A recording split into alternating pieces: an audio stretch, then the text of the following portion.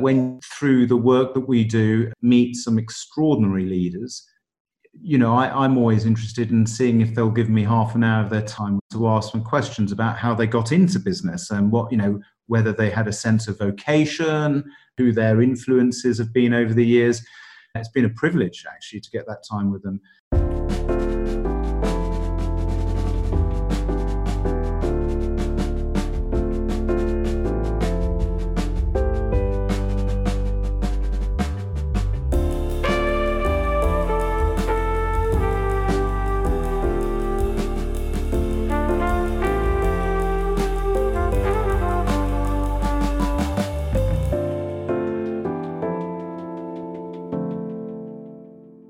Why is it that some leaders seem to have a kind of special touch? Something they have that means they get results where others fail. And what is that special something? Olly Purnell and his team at organisational consultancy firm Q5 have been interviewing leaders like this for over 10 years to try and understand what it is that makes them so successful. And although publication wasn't the original intention of the interviews, having now amassed a library of them with some pretty impressive people, Q5 has decided to release 28 of their favourites in a book. I heard about this via a series of posts on LinkedIn, and always interested in hearing ideas about what makes great leadership, I invited Olly onto the show. And this episode is taken from my conversation with Olly and his colleague Andy Cottrill. But before we got to talking about the interviews, I asked Olly and Andy to give us a bit of background about Q5. What sets them apart from other consultancies? And how come I've never heard of them before? Andy and I talked about this a lot over the last few weeks because we're in the middle now of the coronavirus pandemic, and it makes you think, what is it that you're famous for and what matters most to our clients around the world? And I remember growing up, and I've used this analogy a few times. When I was a child, every time an oil well was on fire, or if there was an oil platform that had turned over, and I look back at the Piper Alpha disaster and the first Gulf War when Saddam Hussein set 37 oil wells on fire, there was always one man that came in to save the day, and one company. I remember as a child turning to my father saying, Dad, who's this Red Adair guy? Every time there's a fire, there's some Texan guy over in his red helicopter with, Bobby the hand and Jimmy the wheel. And there were sort of 5, 6, 7 of these Texan, I'm sure that's not their names. But so to your question, I think one of the things, you're absolutely right, is a very saturated market. The big four firms, you look at the, no disrespect to the big four firms, but the Deloittes, the EYs, the PwCs, the Accentures, it's quite hard to differentiate, one from the other. They're all big organizations. They hire very good people. But if someone said, well, what's the difference between Deloitte and EY? And I'm speaking as someone with 25 years experience behind me, I wouldn't be able to really tell you the difference. And I hope I'm not offending any of your listeners by saying that. So the thing for us is in that saturated market is to be famous for something. It's to be known as, Andy talked about the bat phone, being at the end of a call, at the end of a text, at the end of a WhatsApp message to senior business leaders who've got a knotty organizational issue. And the great thing about being a firm that's not well known but is successful is that no one is ever going to read about that little knotty issue in the Sunday Times or in the F the next day, because we work incredibly hard, but we operate under the radar. And I think working on these difficult CEO problems, working under the radar has been our secret sauce, our secret success. And, hopefully that may continue through what, 2020 is clearly going to be a very difficult year, I think, for businesses around the world. Mm-hmm. Could I just add a couple of things to that, Paul, as well? I think the saturated market is a useful frame for that, and as a smaller and growing business, we cannot rest on our laurels, and we cannot rest on a big brand, and we quite like being a bit unknown and known only to the kind of secret of the business leaders we work towards. But that means we absolutely survive based on our reputation and with those individuals and their kind of word of mouth approval. So we will run through kind of walls for our clients in that way, and also knowing what it takes to really run an entrepreneurial business as well. So knowing, right now how do we adapt to the crisis, and how do we manage cash flows and our debtor days and all of that kind of stuff that occasionally, in the comfort of a larger organization, people don't necessarily have to face that. And I think that flows through to how careful we are and cautious we are with our clients' kind of investment, in terms of supporting them, knowing what it takes to have that kind of entrepreneurial zeal. And that's certainly how we've recruited, some phenomenal Q5ers over the years, of people that want that experience of knowing more intimately and more firsthand what it takes to grow a business, rather than just working on kind of consulting projects that come through in potentially a more comfortable way. Although consulting is an incredibly hard job wherever you are, I think, because it's project based and it's often dealing with big stressful issues for our clients. So I wouldn't suggest it's easy anywhere. You said something though that's sort of intriguing me a bit. Olly, you talked about being flying under the radar and being very much sort of dedicated to your clients and not necessarily being sort of too public about what you do and what you get involved with. So how do people know you exist then? That's a good question. It starts off by doing good work. So if you go back 11 years ago, our first ever project was with The Guardian, the British brand, which actually is well known around the world now because it's doing very well in the US and in Australia and other places. Yeah, the newspaper, yeah.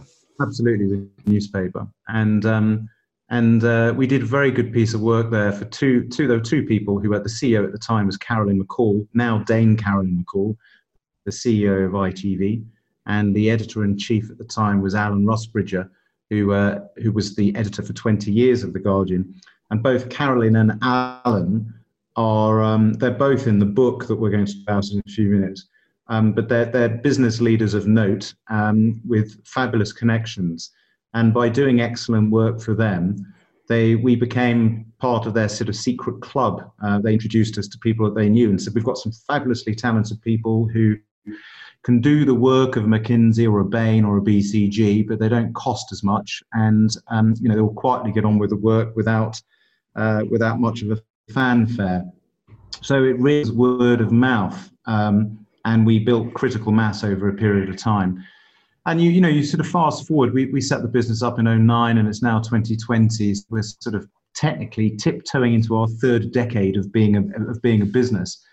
But the reality is always that conundrum. Do you go overtly out, bang the drum and say, look at us, look at the brand, look at what we stand for, look at how important we are, which seems quite vain, or let those business leaders who trust you pass you on to their friends, their connections? We'd love to do more brand building, but we're also really proud that if you Google Q5 or you look through the pages of the FT or the Sunday Times, the work that we do, and we work with about 100 clients a year around the world. You don't read about it, and we're really proud of that. Okay, so you're not on social media every hour of every day. We are on social media, but we use Instagram. We don't have many followers, and I'm not entirely sure why we're on it. But the young guns in our firm use it to show what a day in the life of a Q5er is, and they do some great stuff on it. It attracts students into our intern program. We run a thing called the Youth Panel, which is aimed at 17-year-olds, 16 and 17-year-olds once they've finished their GCSEs, and we take on 14 a year, and we pay them to come in for 4 or 5 days over the course of the year. And there's a proper exchange of ideas. We're interested in what young 16, 17-year-olds, the generation Alpha, I think is what they are now, who are, what media they consume, what they're interested in, what they like and dislike. And we can give them a view of what it's like in the world of business, because we work in media, retail, energy, and we give them a little bit of a taste before they go into university about what the big wide world is like. So we use Instagram for that, for attracting the Generation Zs and the Alphas into the business. And then we use LinkedIn talking about some of the webinars that we run, talking about some of the services that we offer, and I mean, we've used it in the last few weeks to give little tasters of some of the interviews we've done for our Magic Sponge book. But I'm not sure it's necessarily the right platform for publishing interviews. But you know, you chanced upon us, I think, on LinkedIn, so it obviously has its uses and its values. Oh, absolutely. Yeah. Yeah. I mean, let's move on to let's talk about that. You're absolutely right. I mean, I came across you, Olly, on LinkedIn when you posted one of the first sets of the interviews that you've been putting out. So let's talk about that. You've been interviewing leaders for how many years now? For probably about 10 years. For about 10 years. And this is not as part of work you've been doing with them. This is sort of a separate thing. You've known them and you've asked them to. Yes, it's a you know, Andy and I feel the same way about it. Actually, it's a sort of obsession really with the world of business. So that fun that you might have had in childhood, collecting Panini football stickers of footballers and putting them in your album, when you, through the work that we do and through the connections that you make, meet some extraordinary leaders. You know, I'm always interested in seeing if they'll give me half an hour of their time to ask some questions about how they got into business and what, you know, whether they had a sense of vocation, who their influences have been over the years. And most of the time, people are happy to give you half an hour of their time. And it's been a privilege, actually, to get that time with them. And we were doing it originally, it really wasn't to write a book. It was to put in newsletters and things like that. When, you know, consulting firms, when they send you their brochure, when they send you information online about what they do, most of it is pretty uninteresting. You know, probably including our own. But what's always interesting is the thought piece that might be from a business leader. You know, if you've got, you know, you might have. Angela Arendt, for instance, was the CEO who turned around Burberry, and she did an incredible job. And the business had something like 42 consecutive quarters of double-digit growth.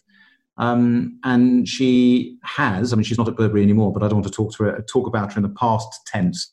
But she had an incredible way with words and a way she could make the business leaders around her core team, hang on to every word that she had. And we had the privilege of working at Burberry and serving her some years ago. And it just made me think that the individual styles of leaders and the stories they use and the idioms that they place in their language was worth writing about. And as it happens, I don't think Angela will mind me saying, she has turned me down. I've asked her a couple of times to be in the book.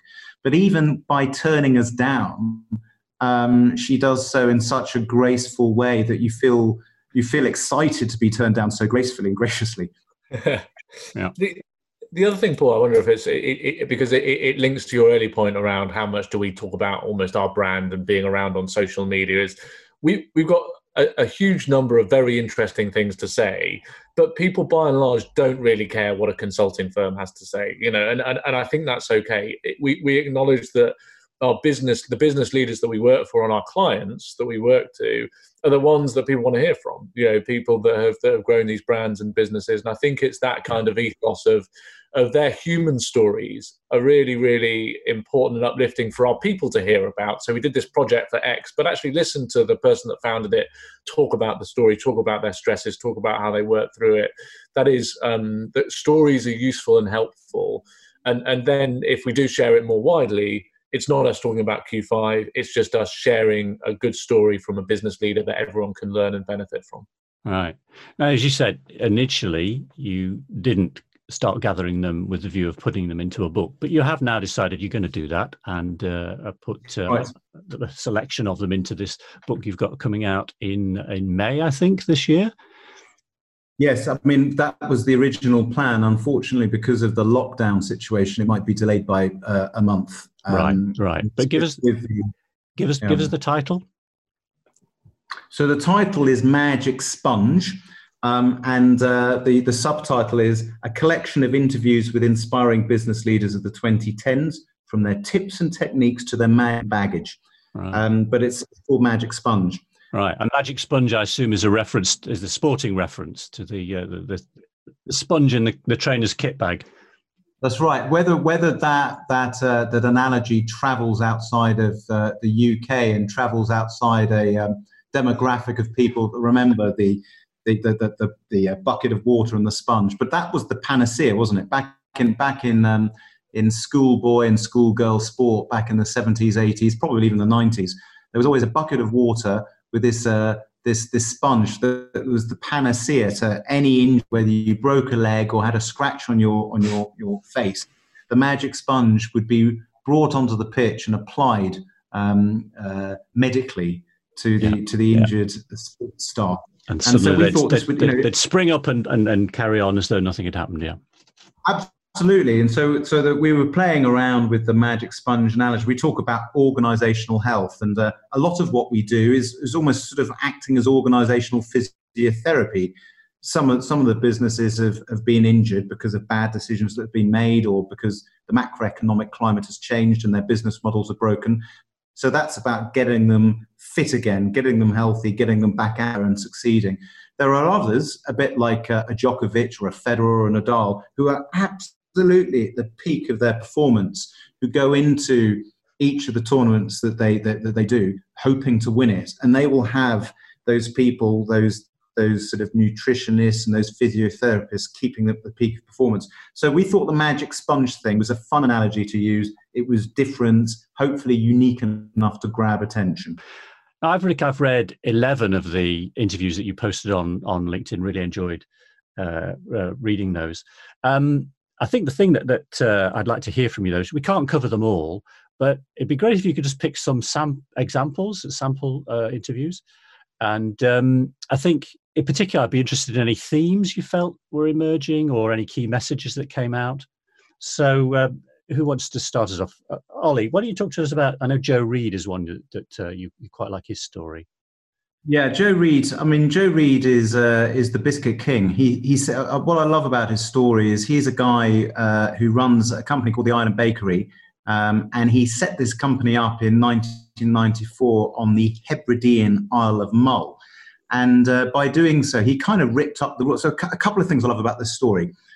He's appeared on Dragon's Den, and he got absolutely no money from the Dragons, because they scoffed at him, a little bit like Harvard Business Review or the McKinsey Quarterly, because he didn't follow the business rules. Normally, you make sure that you an accessible market, and he's on a remote island that you have to take a boat to get onto the mainland Britain. Yet you can get his biscuits in Waitrose and on BA planes and all sorts. And I think the thing I love about Joe is that he's got an interesting story. He's created a business about something he loves. He loves biscuits. He's created a business that captures the imagination. So everything about it's solar panels, sustainable energy. He's got a business that he's done on his terms, and it's a multi-million-pound business. Yet, although he works incredibly hard, I describe him as an entrepreneur that's created a lifestyle business that people love the product, and he has done it on his terms. And I think his is one I'd recommend reading if you think, well, I want to live on a beautiful island with stunning views. Read his words are excellent, and I think his insights of doing it on his terms are fantastic. And yeah, my biscuits. Now, one thing that I know you guys talk about a lot, you have this framework that I know you like to use to analyze business success, and you talk about the importance of reach, influence, and contribution. So let's start with Joe. Just put his story then in context for those three things. Where do you think he did well against those categories? It's a really good thing, because he bucked the trend on all of them. Reach. We talk about influence, reach, and contribution, because influence is about having trust and authority. And I think he has demonstrated that his biscuits are made only with organic. He wants the purest possible ingredient, and he lives in the beautiful, unspoiled, unpolluted island of Mull. So in terms of influence, you're saying this is a beautiful brand. It's a luxury biscuit made only with organic biscuits. and powered entirely by water and sustainable power. So he's And created a name for himself in that whole organic and absolutely, sustainability zone. Yeah. Yeah, sustainability. The organic food markets are around Europe that he goes to, and takes the island bakery biscuits too. So I would say, is a triumph of building influence in that space. And using his story, he runs the company with his wife, who's done all the artwork. Theirs is a business where they've created a story. They've taken this wonderful little business to market, and now people, many people talk about these biscuits being their favorite biscuits. And I say, well, he's a fantastic. So, but what about the reach? Because it's almost like he's the anti-reach, because he's on this remote island, as you say. Yeah, you're absolutely right. He's I would say, of all the examples of the leaders in our book, he's the one that has not followed the rule that you have to make sure you've got access to markets and you can extend into new territories. He in the past has gone for organizations like M&S when they were doing their plan B, looking at, okay, if plan A is not working, what is happening in the world of sustainability? He was able to use big brands like M&S to do a distribution deal on his biscuits. And also he's extended his reach by coming up with a deal with British Airways. So you can find island bakery biscuits in the business class and first lounges of BA. Yeah, well, that's certainly reach. Fly your product around on planes. That's almost the definition of reach. Yeah, it absolutely is. And you see a few companies these days. The White Company do bedding in the BA first lounges and the business lounges. So that's where he's been able to extend his reach. But physically, you're right. He's far removed from the action, he kind of flies in the face of business logic.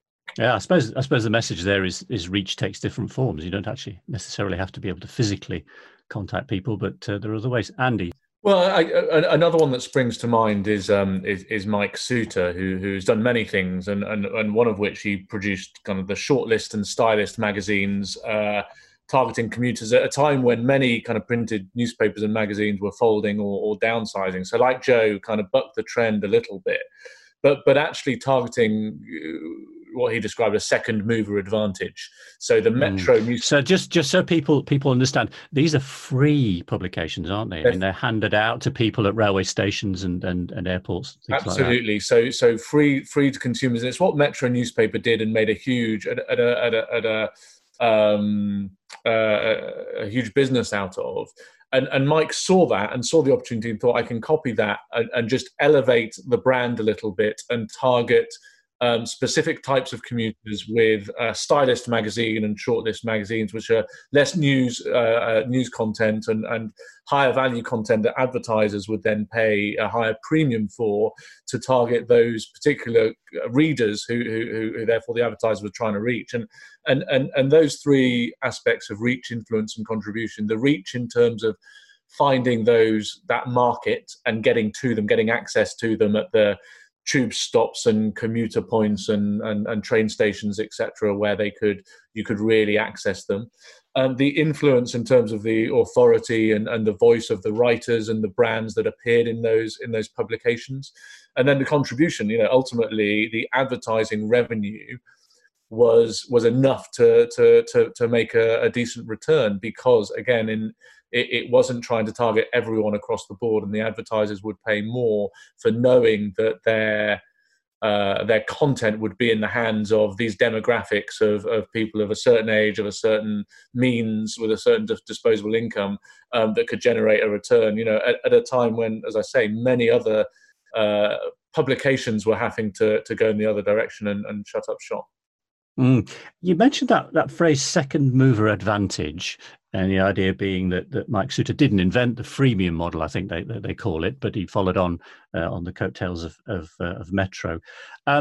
Just talk to us a little bit more about that then. I mean, is that basically saying don't go, wait for someone else and then follow their best example? Is that a message? Yeah, and I think there's a lot in it, a lot written about it, but in terms of a lot written about first mover advantage, and the advantage there is clear, but also the cost is incredibly high. no one's tried it before, so the lessons can be quite painful. And I think there's a theme around learning from other people's lessons.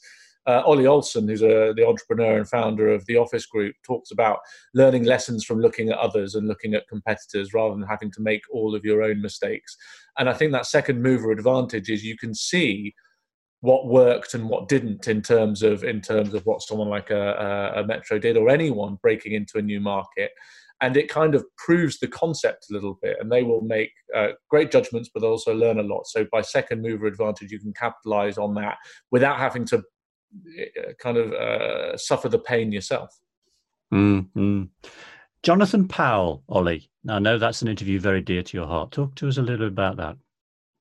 Well, I mean, the reason why I love that interview is because he's one of the negotiators of our age. And for those that don't know Jonathan Powell, he was the chief of staff to Tony Blair when New Labour came to power in 1997. And he'd had a very interesting career up to that point. He'd done various things. He'd been in the Foreign Office. He'd worked in the US. He was a university friend of Bill Clinton. So he's a guy with fantastic stories anyway. And I think what was interesting about Jonathan is he, in 1997, was absolutely core to the negotiation between the Sinn Féin, the Northern Irish politicians, the Republic of Ireland and Britain, in coming up with the Good Friday Agreement, and having to spend many nights negotiating with people like Martin McGuinness and Gerry Adams, and building trust with these people. And if for those of you that remember what it was like living in Britain back in the 70s, 80s, and 90s, it was a totally different time to now. These were people who had been central to the IRA cause. And yet Jonathan was having to use the natural talent he had at finding common ground. And it wasn't just between Sinn Féin and the Republicans and the British government. I mean, there were the Irish loyalists as well. Absolutely. And of course, we had American diplomats, American politicians. There were quite a few people involved in that process. And what I think is interesting is that it was a very, very, we all know, it was 23 years ago, it was a very successful process. We've had 23 years of peace since then. And I think what's interesting is when Blair stepped down in 2008, Jonathan could have continued with his civil service career, but he didn't. And after a little bit of time working in an investment bank, which I think he found the pace of that rather pedestrian and sedate, he was back into the work that he'd done on the Good Friday Agreement. But he set up this enterprise called Intermediate, where he now takes the skills that he learned, the natural capabilities he's got, and he's taken it into the sort of the private sector in a way, and acts as an interlocutor between state governments and organizations and terrorist organizations.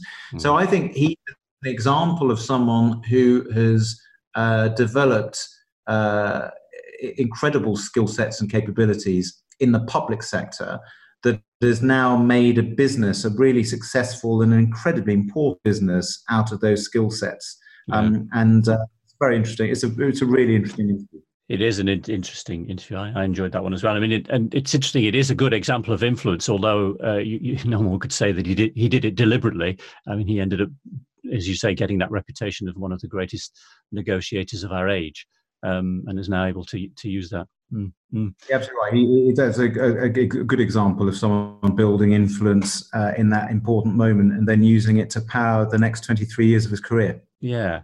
Now, one interview I enjoyed, but also I took away a key message from was the one with Helen Nash. And Andy, I wonder if you could talk to us about that, in particular, her idea of chapters and the idea of chapters in one's life and using that to make decisions as to where one should go in one's career and life generally. Yeah, absolutely. And Helen's, a really impressive individual who's had a number of kind of big corporate roles and out in Australia now, and where she had a lot of her executive kind of career.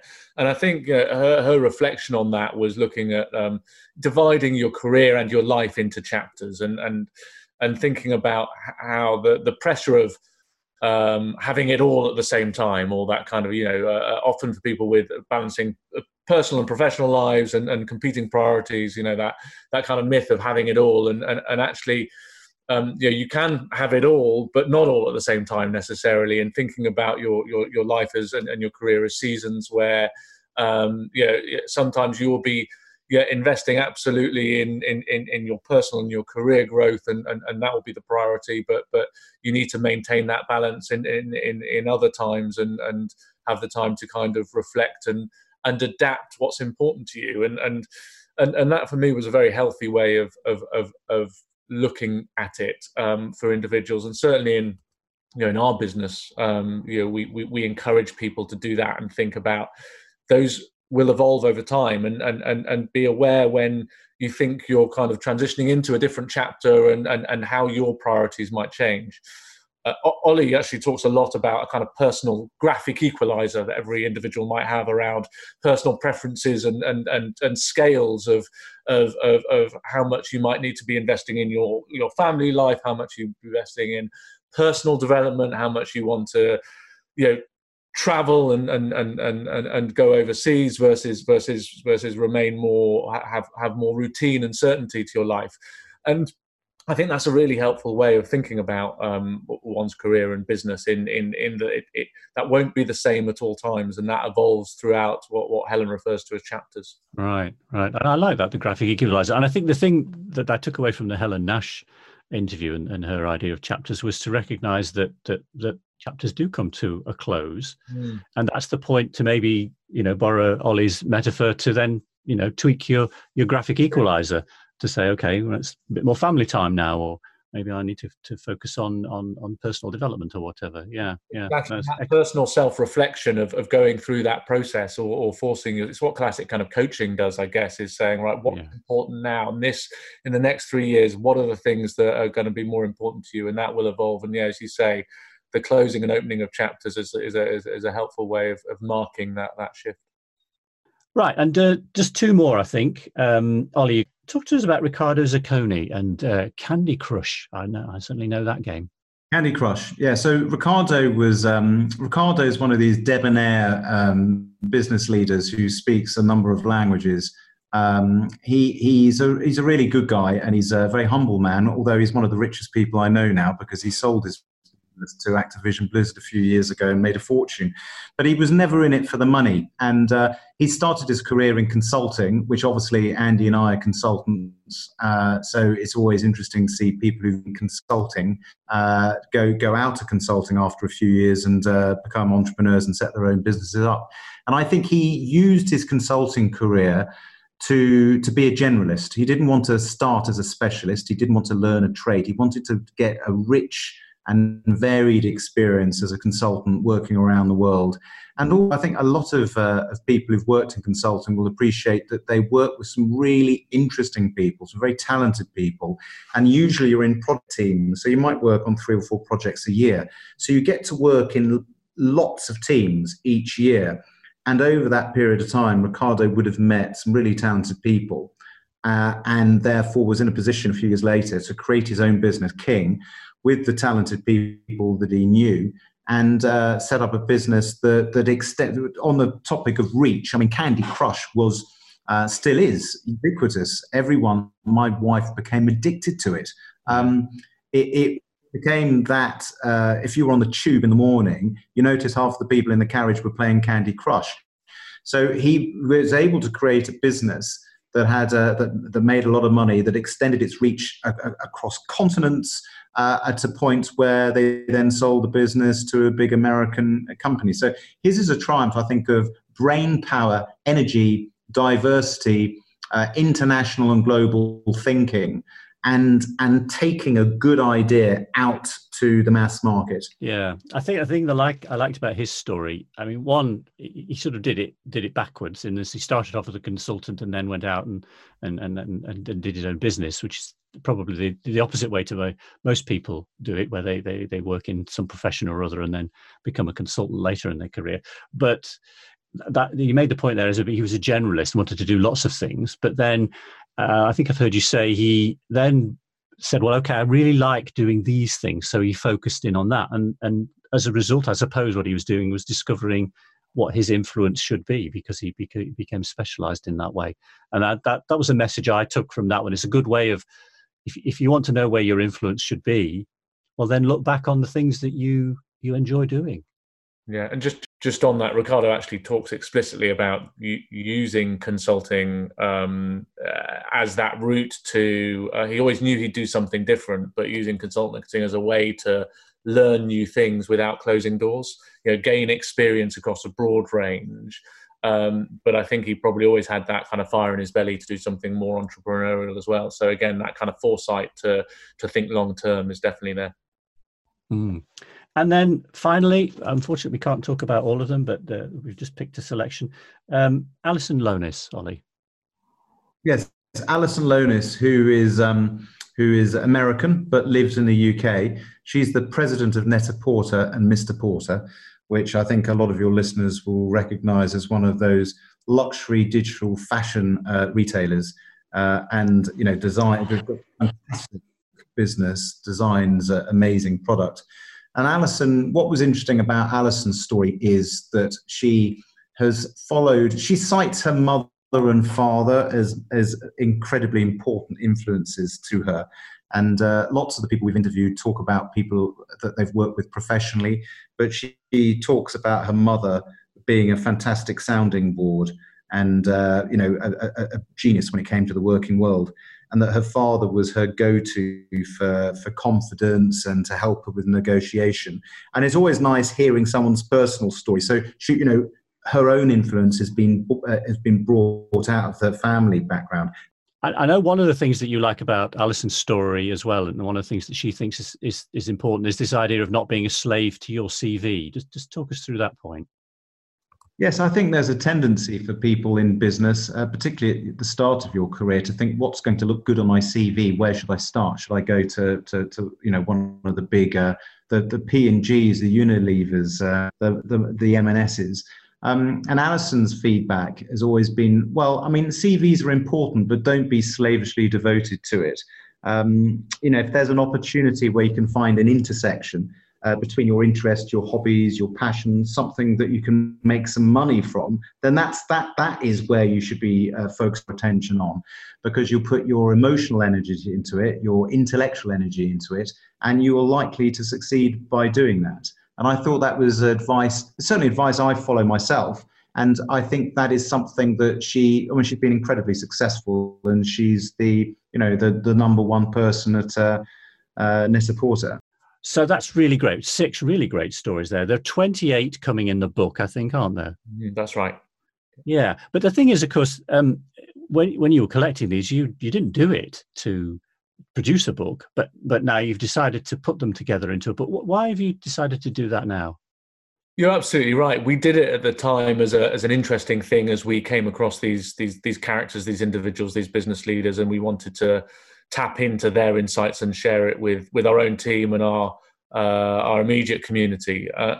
And why package it into a book? I think when we had our 10-year anniversary as a firm, we allowed ourselves a moment of reflection, looking back into 10 years in business, and quite a remarkable 10 years for businesses at the time. And we saw we had all of this fantastic content that hadn't been shared as widely as perhaps it could have been. And we wanted to doff our caps to some of the friends of the firm, some of the interesting people that we worked with along the way, and share some of their insights, because they might be helpful to people. And we should say, of course, not everybody that you interviewed are clients that you worked with.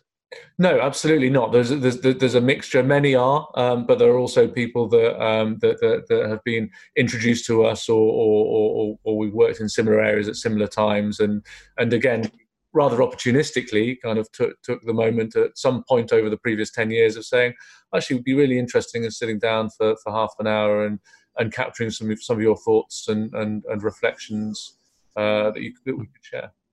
Yeah, no, it's an impressive body of work. So, when can people get hold of the book, and how? So we've packaged it all up, an abridged version, and it's now ready in the print run. Obviously, the current COVID situation has shifted that back a little bit. But we're hopeful in the next few months later in the year that we'll be sending it out to the friends of the firm and obviously the people that contributed. And anyone else that wants a copy, all of the proceeds will be going to some of the charitable foundations that we support, and we'd love to share it as widely as possible. So please do get in touch. Right. Like to see it. And will it be available through the usual outlets, Amazon and other booksellers who are available? Yes, absolutely. Brilliant. Oh, well, I wish you the very best of luck with it. I certainly enjoyed reading the 11 interviews I looked at, and I'm looking forward to reading the rest. So just for me to say thanks very much to Olly Purnell. Thank you, Paul. And to Andy Cottrill. Cheers. Thanks again to Olly and Andy. And if you want to know more about Q5 or the book, you'll find contact details in the show notes. I'm Paul Gisby, and this has been a Talking Leaders production. We work with leaders who want to be heard, understood, and to build trust. Goodbye.